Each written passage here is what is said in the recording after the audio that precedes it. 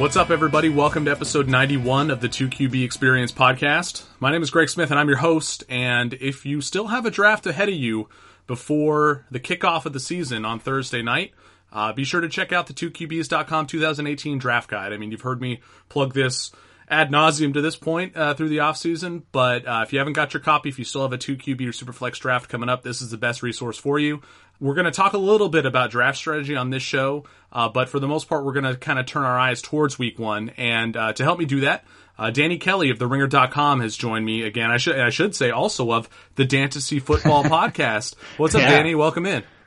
What's going on, man? Thanks for plugging the Fantasy Football Podcast. We just started that up this year, so I'm excited about that. And Yeah, and you and I spoke a little while ago on the phone when you were writing that big feature article during Value Week at The Ringer, and right. It was a really good idea, like kind of polling a bunch of different people, trying to figure out how people are finding draft values in a post-sleeper world, and I don't know, have you thought more about that since it came out? Like, is there anything that maybe you've come up with on your own in terms of finding value? Because I think a lot of the times when we're doing our fantasy analysis, it really is about kind of building upon what you learn from other people, because there's no one way to win. There are all sorts of ways you can get better at this game, and think about it. Has anything kind of evolved for you since that piece came out? I think the biggest thing I learned and kind of took away from it's like you kind of know sort of implicitly a lot of this stuff, but then having people tell you specific, I guess, strategies sort of just crystallizes things. So I guess the one thing I would say I learned a lot from talking to so many different people is just to pay attention a lot more to ADP and try and figure out, I guess, exactly why guys are going in certain areas, and if you believe that and if you think that's the right spot. And you know, because the other thing I've done lately is compare a lot of different platforms, the rankings and things like that, and kind of try and figure out where I like which ADPs or average, you know, like where mock drafts are going, find out where guys I think, you know, actually think they're supposed to be going versus where maybe just some of these, you know, ESPN or Yahoo things are kind of ranking them or whatever. So that's a long-winded way of saying to study draft, you know, ADPs and look at, I guess, I was told to look at the, you know, the MFL 10, like the paid best ball leagues, look at those ADP lists, because it's a little bit more, I guess there's skin in the game, so people kind of pay attention a little bit more in that. I think that's been pretty fun. And yeah, basically just kind of paying more attention to ADP. I think that it's kind of an easy concept, but I think people kind of get away from that. Yeah, totally. You got to play the market when you're drafting, and there is some value to knowing how Yahoo ranks versus how ESPN ranks versus how CBS ranks, because those players who are staring you in the face at the top of the queue or the top of the player list, those guys are going to get more attention than guys that maybe those sites devalue. And you talked about that, kind of comparing those sites' ADP to the NFL ADP on a recent Fantasy Football podcast. So I urge listeners to go check that out. That's really good stuff. The one thing I will say about that is there are differences between best ball and seasonal. And a lot of the times what you'll see in those MFL 10 ADPs is reflective of how you need to approach that format specifically. So that's the one pitfall there. So just be mindful of that. Like if you see like a boomer bust type player ranked a little bit higher in MFL ADP, that might be the reason why, is because you don't have to worry about when you're going to start them there, because best ball takes care of that for you. I think you'll go ahead. And I think that's a huge point. That's really important. I think and kind of like to like go off of what I was saying earlier. It's just like being cognizant of why different places rank players differently, I guess, is kind of the idea. Like, totally. Why do you think, you know, for instance, like Yahoo, I think tends to rank receivers higher in points in PPR leagues. And so when you're drafting on Yahoo, just keep in mind that running backs tend to be lower. And so if you want to get a running back a little earlier, don't be afraid to reach a little bit, I guess, is kind of the point. So basically it's just being cognizant of like how there's different, you know, there's a lot of differences in rankings. Well, let's dive into how you're approaching drafts, kind of with some last-minute draft prep here, Danny. And I'm curious, based upon recent injury and roster news, you know, guys getting cut, guys going on the PUP, things like that, who's climbing up your draft board, who's falling down your draft board, what sort of changes have you made to your approach for these, you know, final few days of drafting? Right. Well, there's a couple of guys. I mean, the big one that kind of sticks out right now is James Conner of the Steelers, because of Le'Veon Bell not reporting for the season or whatever. And so we don't know how long the holdout's going to go. we don't know exactly what the status is. We don't know how long it will take him to kind of get back up to speed when he does report, if he does or whatever. And if you look at the way he played in the preseason, it was very, very promising. Obviously, there's a lot of volume in that offense. He could potentially be a huge, huge get for the first couple of weeks. So I'd say he's kind of the guy that sticks out the most. There's a couple other players that are sort of based on injuries. I was looking at Nelson Aguilar a little bit more the last couple of weeks because, obviously with Alshon Jeffrey being hurt, that could open up some more opportunities for him. I think that with Carson Wentz not starting, week 1, I think that could mean potentially, obviously we'll talk about this later but Nick Foles has not played well in the preseason, so maybe they try and make the passing offense a little bit shorter and kind of just over the middle field stuff. And so I think he could have a little bit extra value in the beginning of the season. And so, those are a couple guys that I think stick out. Another guy this is sort of another obvious, but Antonio Gates just signed with the Chargers. And so if you're really kind of desperate for a later round tight end guy, he could have some upside just based on his relationship with Rivers and how much trust they have in each other. There's not a lot of other tight ends that could steal some of his targets in that offense. And so he's another player that I think, obviously he's old. He's like 37 or 8 or whatever at this point, slow, but just based on the chemistry that he has with Rivers, I think he could have a little bit of, value late. Yeah, definitely. People were already drafting Antonio Gates, just kind of assuming that this sort of thing was going to happen. And right.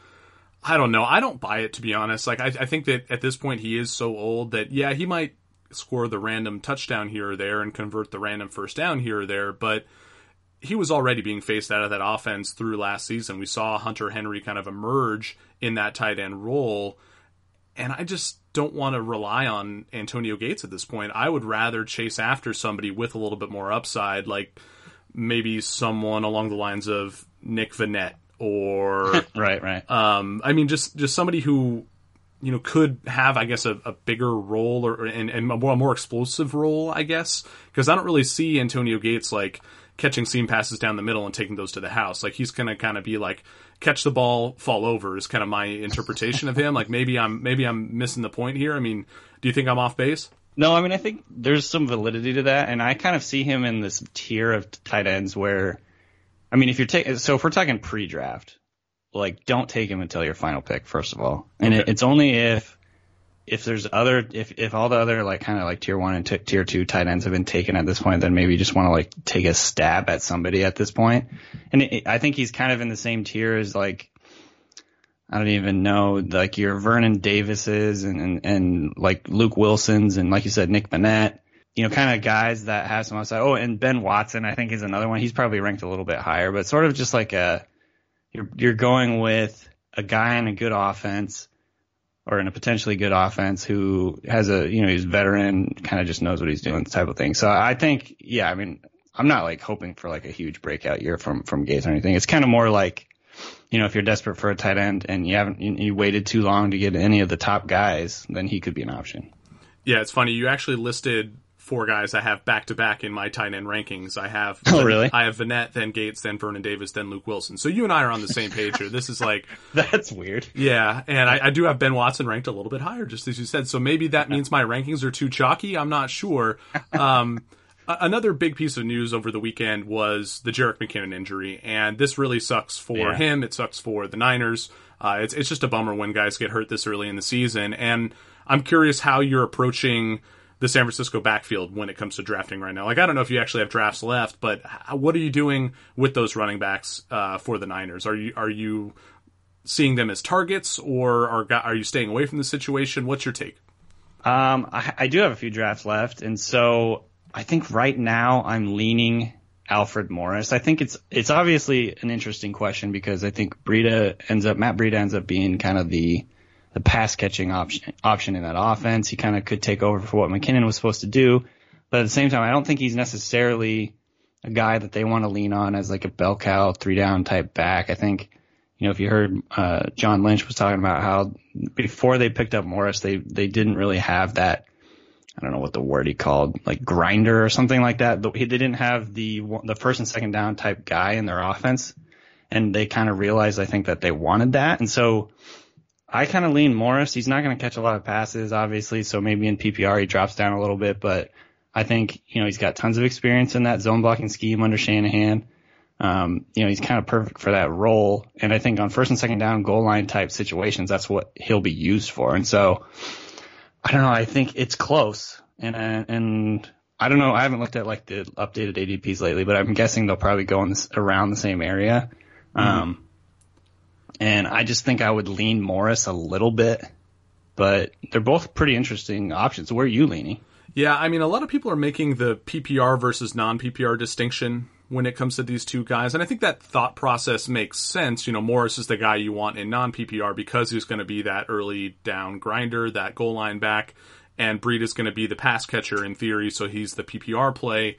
Right. But I think if you follow the path of that thought process, it might mean that Alfred Morris is going to end up being just a touchdown-dependent type of asset, while Breida is a more stable presence, at least for PPR formats. I think they can coexist, but I think it's really going to come down to game scripts for these two guys, and because the 49ers defense is bad, I think it's going to be hard to predict usage between the two from game to game. Yeah. I'm with you. I do lean Morris in general. I put him at RB25 in my most recent rankings, and to give you some context, that's right around where like Marshawn Lynch and Dion Lewis are in my ranks. So okay. I think he can be that type of guy. I still like Lynch more. I think Lewis probably has more upside on the chance that like Derrick Henry gets hurt, but I think that Morris's role seems a little bit more established than Lewis's at this point. So I have him, that hair's breadth of one ranking spot ahead.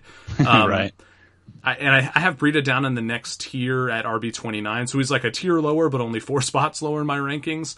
And I have him kind of along the lines of Tevin Coleman and Kerryon Johnson, like timeshare concerns, right? That's what it boils down to for these guys. And I mean, he's already been banged up too, which kind of makes you worry a little bit. So yeah, I definitely, I don't know. It's definitely a tough one. I was having a discussion with my buddy the other day about this when we saw that McKinnon got hurt, and I was like, man, which way? He was like, which way do I go? I don't know. And I'm like, I don't know. I just feel like Morris is the slightly safer bet, and they're both kind of, dart throws at this point. But I think Morris is slightly more, favorable. Yeah, I think it might just be a general stay away. Like, I think you can definitely throw darts at these guys as upside plays, especially as you're running back 3 or running back 4 type players. But yeah, based upon that defense and the fact that they may have to throw a lot in San Francisco, I think this could be one where, you don't want it. I think the fact you brought up with Breida's shoulder injury, that separated shoulder he suffered in the preseason, that is a concern for me. Like, running backs and separated shoulders do not go well together. So,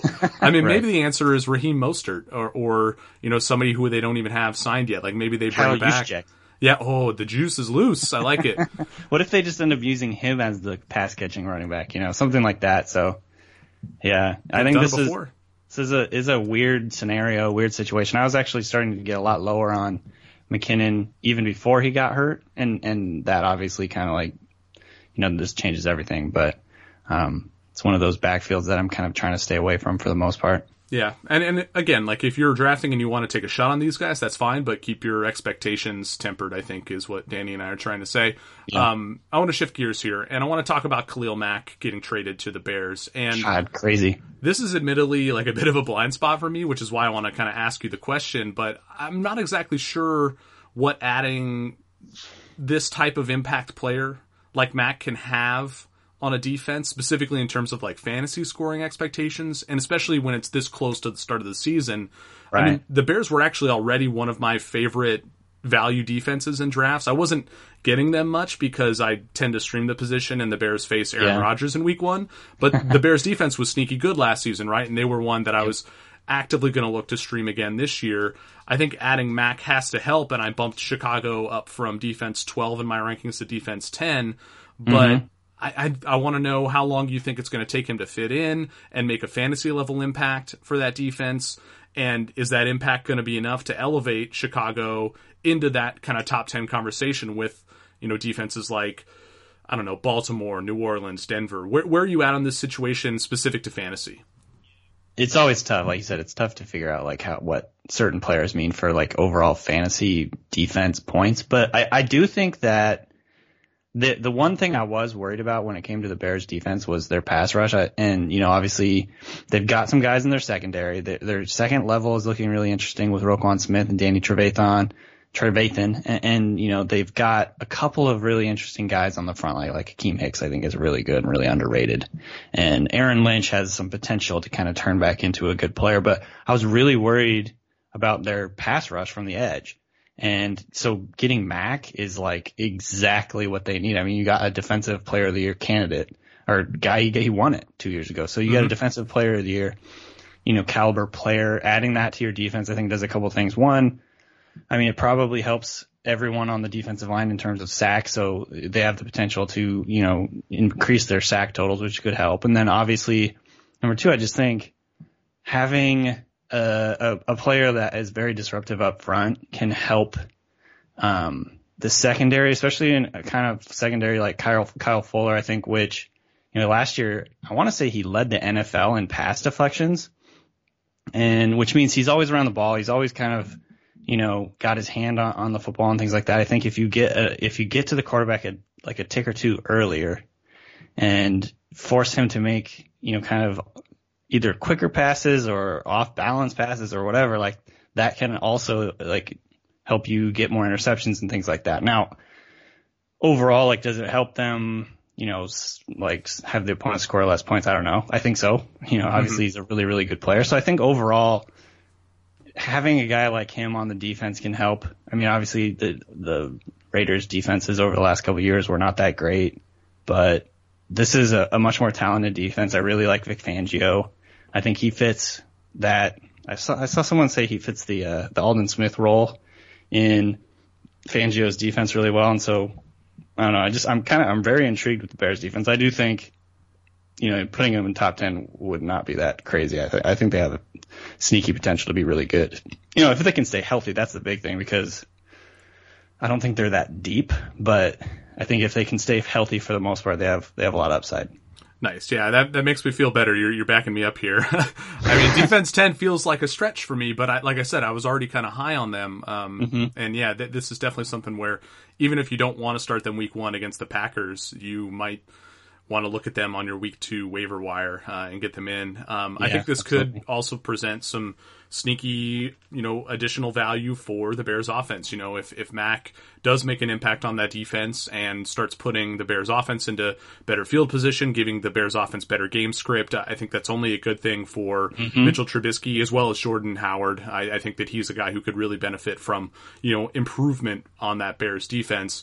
But I'm kind of underselling the 2 QBs branded here. We've talked about running backs and defense so far. Let's talk about QBs. All right. And the biggest question mark right now in drafts has to be Carson Wentz. Where do you think is the right range for him to be drafted now that we know he's not starting week 1? I mean, yeah. And so are you asking me like where to take him in a 2 QB draft? Or just in general? Where do you value him relative to other quarterbacks at this point? Because he was a guy early in the preseason who was ranked, you know, top 6, top 7, top 8 usually. And I don't think we can draft him ahead of some of those healthy guys like Roethlisberger and Stafford anymore. Yeah. I bumped him down like a week ago, even before the news of full starting came out. And I'm worried that maybe I still don't have him low enough. And I'm just saying, I guess relative to other quarterbacks, where does he fall for you? And gotcha. I mean, because in drafts, like, I don't even know if I would want to draft him at the ranking I put him at, just because there's so many other options at the position who I know are going to start week 1. So anecdotally, the Ringer League did a 2 QB league this year. And that was a lot of fun. And because it was, and I'm sure you know this, it changes the strategy, obviously, a little bit of when you want to take your quarterback. And so, we were surprised. Wentz went QB 15 in our league. I think I counted that right. He went in the 5th round right after. So there was a run on quarterbacks, and essentially he went right after. So there was Stafford, Rivers, Luck, Matt Ryan, and then Wentz. And then Alex Smith went right after that, followed by Jared Goff and Mariota. So there was like this crazy run on quarterbacks. I think that, and that's not saying that Ringer people are necessarily in tune with what quarterback rankings need to be, but that's just anecdotally. I would say I probably put, at this point, I probably would put him above like Andrew Luck and Roethlisberger, although that's close. I think Roethlisberger's really close, though. His road performance has been terrible. I probably would put Rivers ahead of him, and then so somewhere in like the QB 12, 13 range, I think, just based on the fact that I think he's going to be back for week 2. That's me just being optimistic, if not week 3, because it looks like he's really close, just based on kind of the clips we've seen of him. And so, he's going to miss a few games, but I think he's still got a ton of upside in that offense. And so I'm just kind of optimistic that he'll return soon. And I think overall, I'd rather have him over guys like Luck or Roethlisberger, even maybe Mahomes, things like that. So I just think his upside is still there. Yeah, I dropped him down to QB12 in my rankings at the bottom of a tier with Roethlisberger, Stafford, Cousins, and Matt Ryan. Yeah. And I think that sounds right to me. Mm-hmm. Again, though, I wouldn't feel much incentive to draft him at that cost, giving the unknowns here. And like his ranking in my heart is probably closer to like QB 15 to QB 18 in the range with those guys like Rivers, Mahomes, Alex Smith, and Jared Goff. That probably means that I should have him ranked behind Mariota and Garoppolo, in addition to those top 11 guys. Like I would probably... Yeah, I don't know, but I think you're just really worried about the injury for the most part. Is that the kind of the situation? Well, I was already worried about regression with him too. Like his touchdown rate last year was, it's underreported because Deshaun Watson's was even crazier, but Carson Wentz had a touchdown rate that's bound to regress this year, and Alshon Jeffrey's hurt. Like I think there are a lot of kind of signs pointing to that Eagles offense taking a bit of a step back here, and the fact that Wentz's game is built a little bit on his mobility and his ability to move around the pocket. I just don't necessarily know if we're going to get the same type of season from him this year that we got from last year, even if he does return in week 2. And that's my ultimate concern here. I don't know. I feel like the price is a little too high at maybe QB 12 just because there are so many other options that should be just fine. I think that's really fair. I guess my retort to that would be, and I think I probably agree with you that like regression is definitely concerning, but I would say having a offensive line stay healthy this year would make a huge difference. Obviously that's a big if. I do think Mike Wallace is going to be an interesting addition to that offense. I think Mike Wallace is an upgrade over Torrey Smith. Their tight ends are still really good. Their running backs are still really solid. Getting Sproles back, I believe. I actually haven't really heard anything from Sproles. Isn't that weird? Is Sproles set to start the season? I think he's supposed to be healthy, and no one's talking about him. I haven't even heard his name. Yeah, I know. I realized this. He could end up being one of those guys that we look back at in a month and say, like, why the hell weren't we drafting Darren Sproles? Yeah. But anyways, my bottom line is I agree with you. I think he's definitely a risk to regress. But I do think there are factors still at play that could, he could definitely still, I think, keep be very, very strong showing this year, just based on it's going to be his third season in that system. And they still have an amazing supporting cast. And so I don't know. It's definitely an interesting discussion. I don't know where to land, but I think I'm a little bit higher on him than you. We're going to shift gears and look to Wentz's teammate, Nick Foles, in his matchup against the Falcons in Week 1, right after this word from our sponsor. Want an unfair advantage to dominate your fantasy football league? Well, look no further and download SquadQL, the only mobile app you'll need to crush your friends and rivals this season. SquadQL recommends the best starting lineup for you each week, based on your starters, the bench players, and the free agent pool. You might be asking, how does SquadQL actually do this? Well, the app connects directly with your Yahoo, ESPN, or CBS league. It pulls in your actual roster and your league scoring system, then makes the recommendations. I was just playing around with it with one of my leagues earlier, and it recommended I started Nelson Aguilar over Michael Crabtree. We were just talking about, the injury to Alshon Jeffrey and what that means for the Eagles offense. So this thing is up to date. This thing is looking at current states of the NFL and giving you good advice based upon, what's going on in your free agent pool, on your bench, versus what's actually in your roster. SquadQL also provides waiver and trade recommendations, and the app gives you player rankings each week. It's all based on those league settings that you import. It's truly your go-to app this fantasy football season, so head to squadql.com and download SquadQL, your all-in-one fantasy football manager. And if you're into DFS, SquadQL is brought to you by the creators of RotoQL, which is the leading daily fantasy optimizer trusted by over 100,000 DFS players. So you can also download RotoQL for free, both on Apple and Android. Now, let's get back to the show.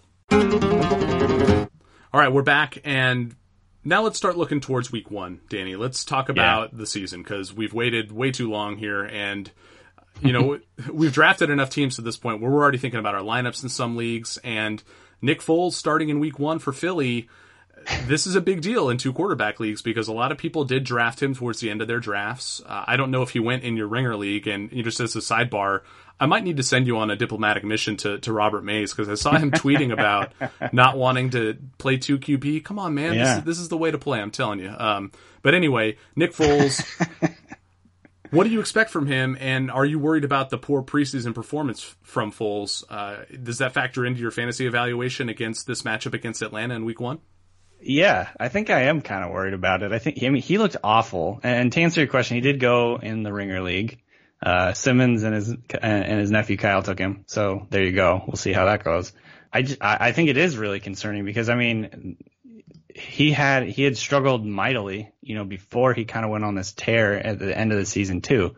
And so he kind of worried like maybe they just captured lightning in a bottle with him for those few games. And maybe that was like kind of just like not something that is at all repeatable. So we'll see. But I do think in general preseason isn't necessarily indicative of kind of like what you can expect because you don't do a ton of scheming and you don't pull out all your bags of tricks and all that. So there's obviously a lot of caveats to how he played in the preseason.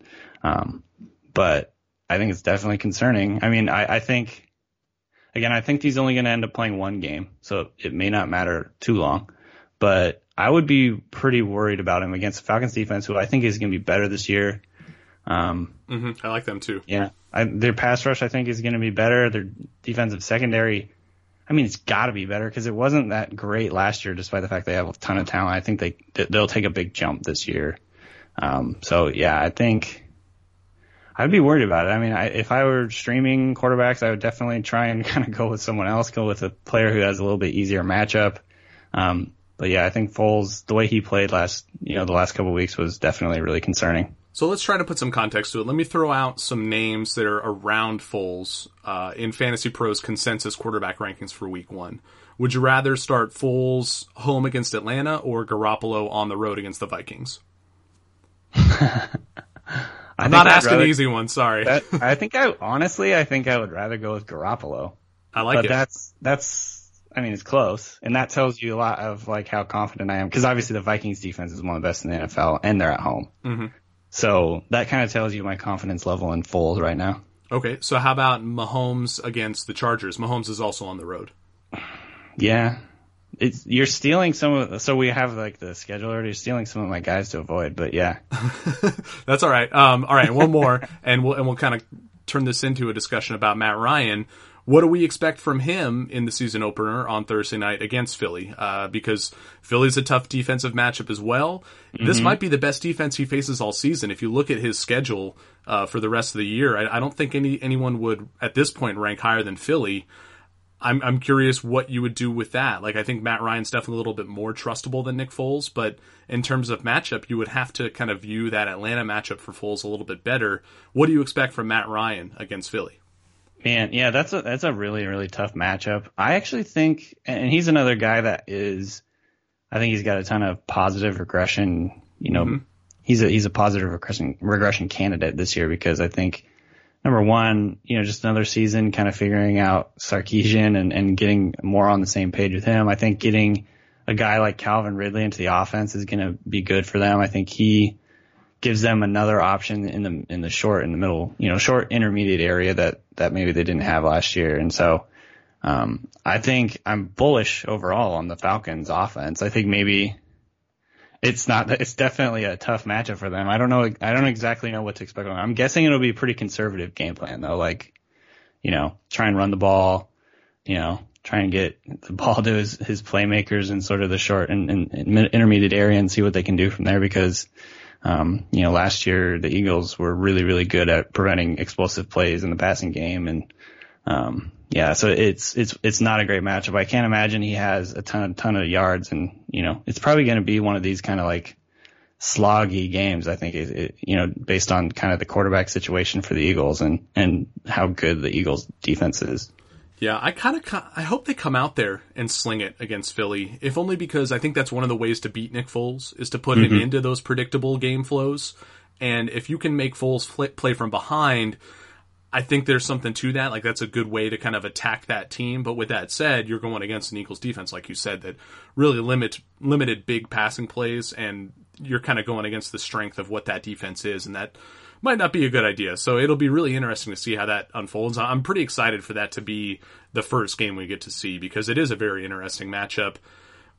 Let's pivot here, and I was going to ask you a question about which rookie you'd rather start in week 1 between Josh Allen and Sam Darnold, but the Bills killed that when they announced that Nathan Peterman was going to be their opening day starter. So instead, I'm going to keep Darnold in there, but I'm going to make it, instead of a rookie QB head-to-head, it's a New York quarterback head-to-head. So would you rather start Eli Manning home against Jacksonville or Sam Darnold on the road against Detroit on Monday Night Football? Where are you at? I'm picking Darnold in this one. Woo! I think obviously Darnold's going to have some growing pains, and I don't think that the Jets offense is going to be like it's definitely not going to be like a well-oiled machine by any means, but just the Jags defense is just insane. And I was looking at the numbers last year for the Jaguars. They gave up a 68.5 passer rating all year. Oof. They had 21 picks, which is the second most. They gave up 6 yards per attempt, tied for the least.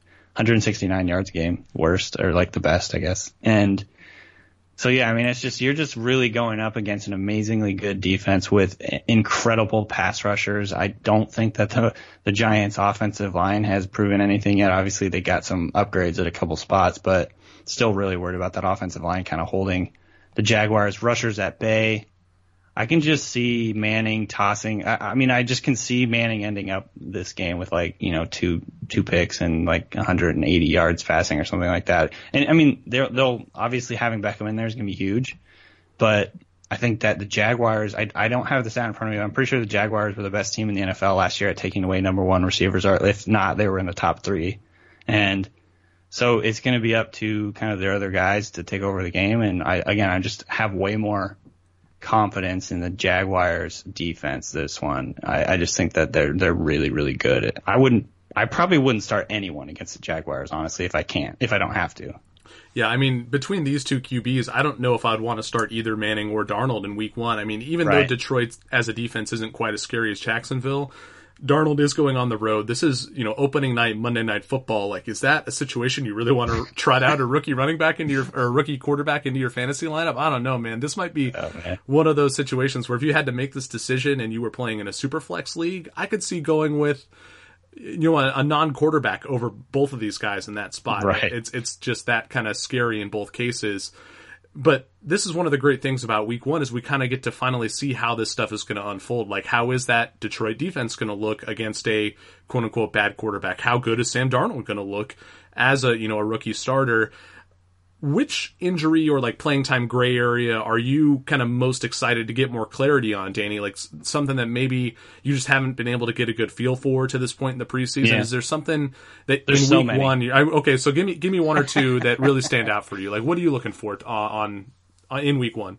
Yeah. Okay. So I think number 1, and this isn't just because I live in Seattle, but I think the Seahawks offense is really this is on my list. Yep. Yeah, it's like an interesting one to figure out because before a couple of weeks ago, it would have been more clear. I think like Doug Baldwin is going to be the centerpiece of that pass offense. Now he's got a knee injury, which, and he said to the media, and this might just be gamesmanship, we'll find out, but he said 80 to 85% right now, and that's what he's going to have to kind of manage throughout the whole year.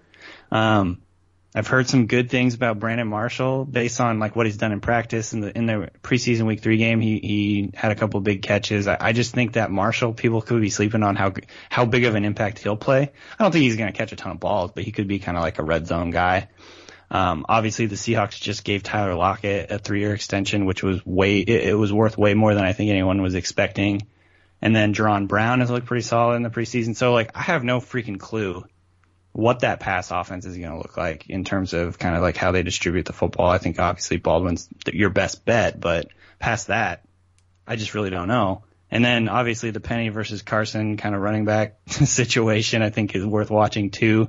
Are they going to completely split the load like 50-50? Is Carson going to go in and kind of dominate the touches, especially early with Penny coming off an injury, but it sounds like he's going to be ready to go. So I don't know. Like, you tell me, like, who the hell is going to, like, carry that offense? I think, obviously, the only The only sort of given is that Russell Wilson, should have a lot of volume, I guess, in terms of like I'm guessing they'll probably try and pass the ball a lot.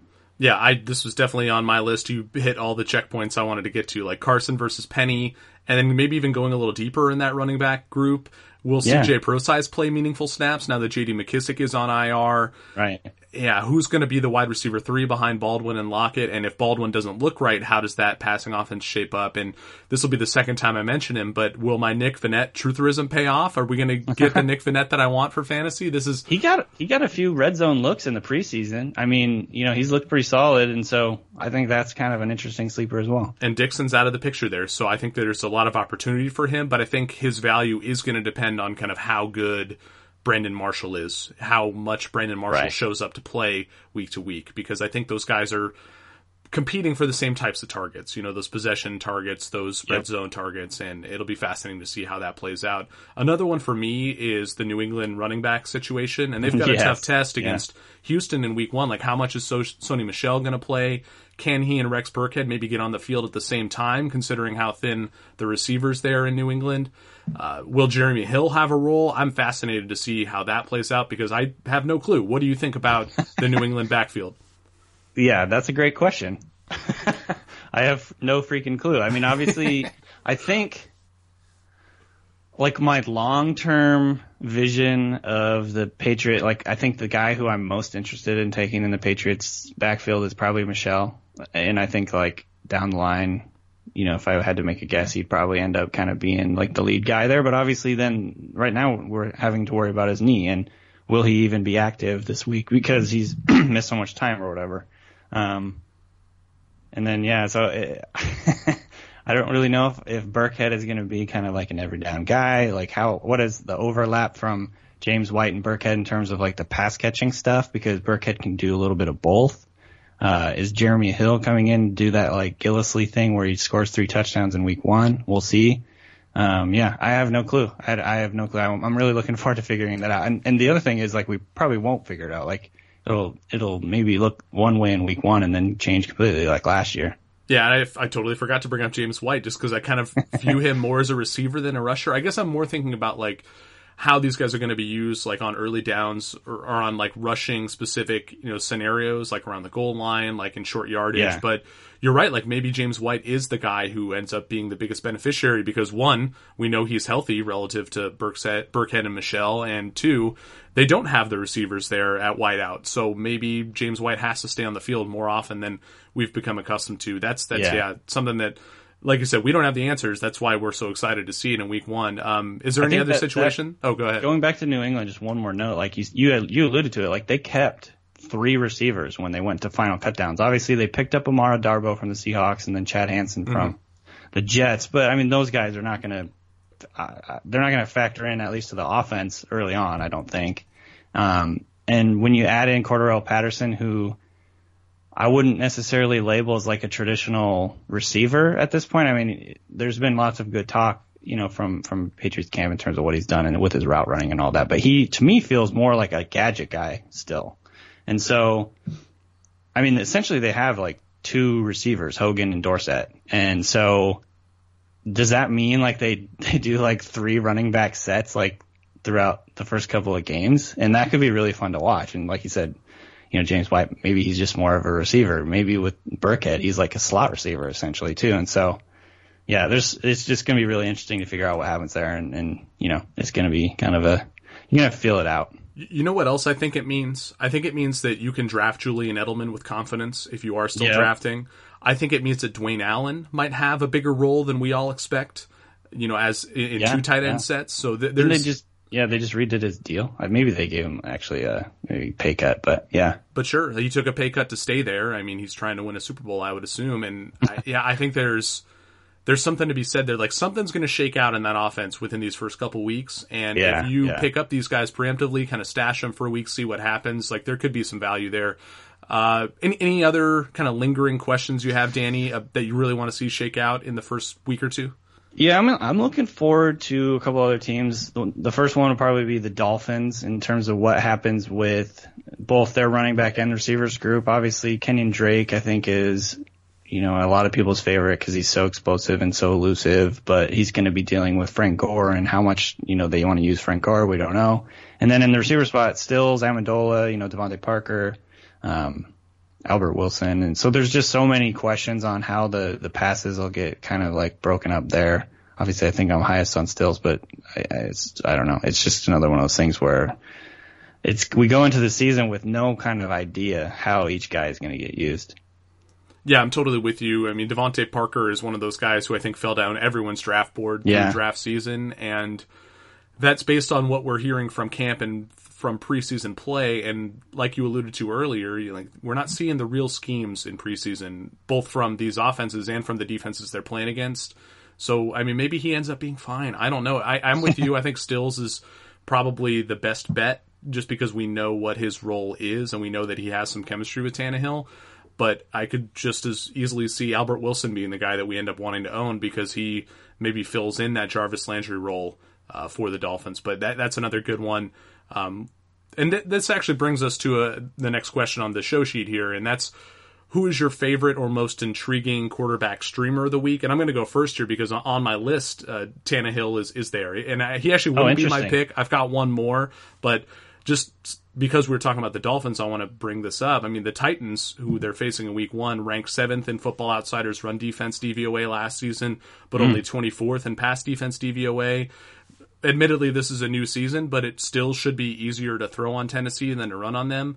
And if Mariota and the new scheme there for the Titans can, put up some points and keep the pressure on Miami to pass and score as well, like kind of in tandem, like there could be some sneaky value for Ryan Tannehill as a streamer against the Titans. So plus they're at home, like you said. Totally. Yeah. And while that's not I have another pick who I like a little bit more.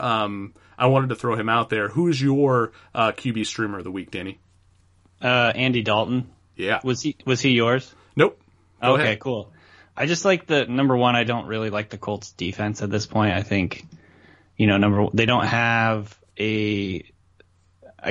proven that it's just a bunch of question marks at the cornerback spot. I think right now, Pierre Desir and is it Kenny Moore, I guess, who are going to be starting on the outside for them. And they don't have a proven pass rush at this point. There's some guys that could emerge for them. You just don't really know. Their defense is just, I don't know. And so I think that Dalton, even if it ends up being like a game script for running for the Bengals, I still think Dalton could have a solid game just because I think that the Colts defense, their pass defense just isn't very good, or at least it doesn't look good on paper to me. And so I think he's he's like a kind of a lower end guy that I think I would be comfortable streaming just, based on that, that matchup. But again, we don't really know what we're going to get from Andrew Luck. It could end up being a good, game script for them where they have to pass a lot and it's kind of a back and forth game. We'll see. But I think even in a negative game script game, he could still have a solid outing. Yeah, I like it. That's a splendid matchup. And I think if you have Dalton, you can start him pretty confidently. And the guy I want to throw out there is, I wouldn't be quite as confident as I would with Dalton, but it's Case Keenum going against Seattle. For some reason, Keenum is the QB 28 in Fantasy Pros consensus rankings for week 1. He's behind Joe Flacco. He's behind Ryan Fitzpatrick at New Orleans and behind Derek Carr against the Rams. This is crazy to me. I understand if you don't want Case Keenum to be in your top 10 or top 15 or whatever, but you can't rank him behind Fitzmagic and Derek Carr. I think this is just some weird residual love for the Seahawks defense. Totally. People haven't caught up to how that defense has changed since 2 years ago. I mean, they're definitely not as good as the Saints or the Rams at this point. And so I think Case Keenum might just be a better quarterback than Ryan Fitzpatrick or Derek Carr. Totally. Yeah. And he's got better weapons, maybe. Well, not Jacksonville or Tampa Bay necessarily, but I mean, he's got solid weapons too. So. But yeah, for me, this is just one of those things where the consensus ranking doesn't make sense to me. And so that's why I'm going to tab him as a guy who you can actually feel good about streaming. And if he's a guy that you have to play, because that Seattle defense is not as good as people want to give them credit for. Do you have anything else to add on Keenum? There's definitely some residual. I think, I guess the respect factor for the Seahawks hasn't necessarily worn off. That could change week 1. I'm actually really worried about the Seahawks defense right now. I don't even know. I don't think we know who's going to be starting opposite Shaquille Griffin at cornerback right now. It looks like Dante Johnson. who was one of the worst corners in the NFL last year for the 49ers. And so that's disconcerting. Obviously, KJ Wright is going to be out week 1, it sounds like. And so you're going to have Shaquem Griffin starting as a rookie first game.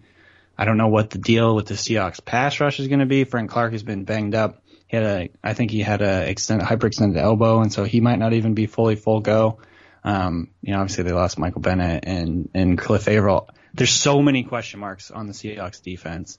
They're playing on the road, and I think, Keenum, he was pretty solid last year, and then now he's on a team with some very good, pass catching options. Emmanuel Sanders, Marius Thomas, Cortland Sutton did some things in the preseason that was pretty interesting. And so, yeah, I mean, I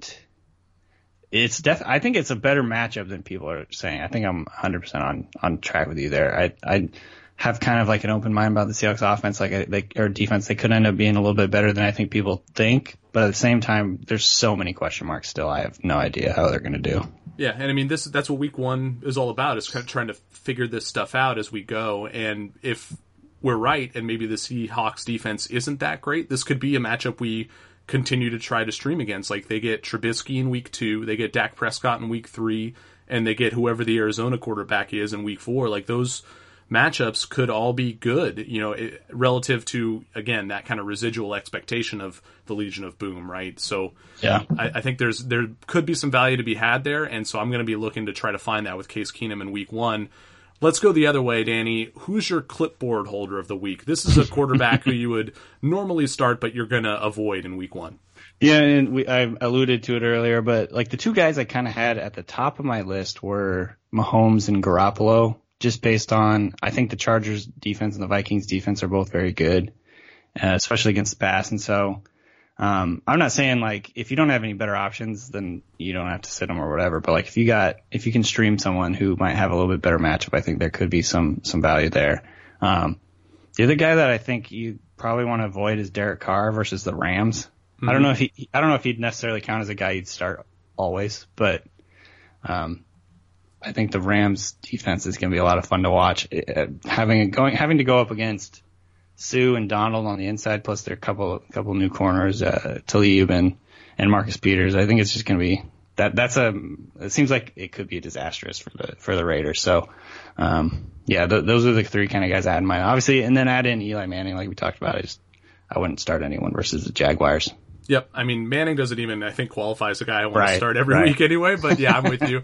And all 3 of those guys you mentioned were on my list. The other one we talked about earlier is Matt Ryan at Philly. So those 4 guys I think are the ones you kind of want to avoid in week 1. Matt Ryan, Patrick Mahomes, Jimmy G, and Derek Carr. I'm with you 100%. And this early in the season, it's all just about those big time stay away defense matchups. Like, we're not going to try to split hairs on defenses we think might be good, Right. So like, just go with what we know. We know that the Chargers and the Vikings and the Eagles and the Rams defenses are all going to be good. So if you have a quarterback going up against one of those teams, you should at least consider benching them. And we talked about how maybe Matt Ryan could still be startable in that matchup at Philly, but you might have a better option. So keep an open mind when it comes to this stuff, because quarterback scoring is pretty replaceable. Like, that was one of the big takeaways from, the recent series that we did of 2-a-days on this podcast. You can find week to week guys who are going to perform like top 10 QBs, even if they weren't drafted as such. So don't be afraid to bench Matt Ryan or Patrick Mahomes for a Case Keenum against Seattle, for example, or even Ryan Tannehill against Tennessee. Who knows? These guys could work out. Danny, last thing before we go, give me a bold prediction for week 1. I thought about this for way too long. I couldn't really come up with anything great, but mine was that Jeremy Hill leads all scorers for the Patriots in week 1. Yes, I like it. And that's just a shot in the dark. Yeah, that's my bold prediction. I'm just going with it. Maybe it won't happen, but yeah. And that goes back to what we were talking about with the New England backfield and the New England offense in general. It's like, how's that going to shake out? Like, Jeremy Hill could be, the Mike Gillislee, right? The guy who gets those 3 TDs. And would it surprise us? Maybe a little bit, but not completely. Like, we could definitely see the the mastermind Bill Belichick putting that together, right? Like he's done it to it before. He might do it again. Mine is not quite as bold. I have Blake Bortles finishing as a top 5 fantasy QB in week 1. I almost said something about Bortles. Yeah. Yeah. I mean, no team allowed more fantasy points to quarterbacks last season than the Giants. And I think Bortles could be a recurring answer to that streamer of the week question that we talked about, at least in these early weeks of 2018. After week 1 at New York, he gets New England, then Tennessee, then the Jets, then Kansas City, then Dallas. And all those look like good matchups for QBs. Right now, he's the QB 21 in Fantasy Pros consensus rankings. And I'm talking about Bortles still. I don't know. I'm with you. I think that Jacksonville goes into New York and they're going to be fired up to make a statement. You know, we're for real. We're still one of the teams to beat in the AFC. Mm-hmm. Their defense has pieces to compete with the Giants playmakers. And I think, you know, despite the improved weapons for Eli Manning, I don't really know if we have a reason to trust him based upon, you know, the play that we've seen from him in recent seasons.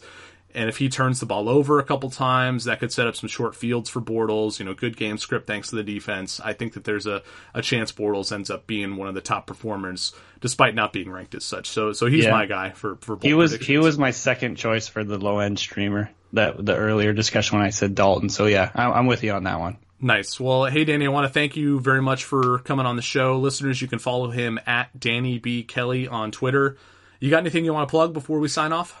Yeah, just the Fantasy Football Podcast, I guess. You know, I think that we're changing this format. I don't have any official word yet on exactly how it's going to look, but I believe the plan is to do 2 a week. And so one in the early week, one on, I think, Tuesday, and then one on Friday. But that could change. But anyway, go ahead and try and listen to that because we have a lot of fun doing it. Yep, check that out. Ringer Podcast Network. You guys have all sorts of awesome shows over there, not just related to football, of course, but the fantasy show has been really good. I've been enjoying it. Be sure to check that out, listeners. The format for this show is going to change a little bit. If you listened last year, it's going to be more like that relative to, you know, the off-season content. We're going to keep doing a streamer of the week, clipboard holder of the week, and I might mix in the bold predictions here and there, but we might keep doing it every week. I'm not sure. I have to think about it. If you want to send questions to the show, you got start sits, you got waiver questions, please hit us up on Twitter at 2QBs, or you can email us 2QBs@gmail.com. In both cases, be sure to spell that out, TWOQBS. Please subscribe, rate, and review the podcast. That would be awesome. And be sure to check out the show's sponsor, Squad QL. Otherwise, thanks for listening, and we'll catch you after week 1, when hopefully we'll have a lot more answers and probably just as many questions. But until then, adios.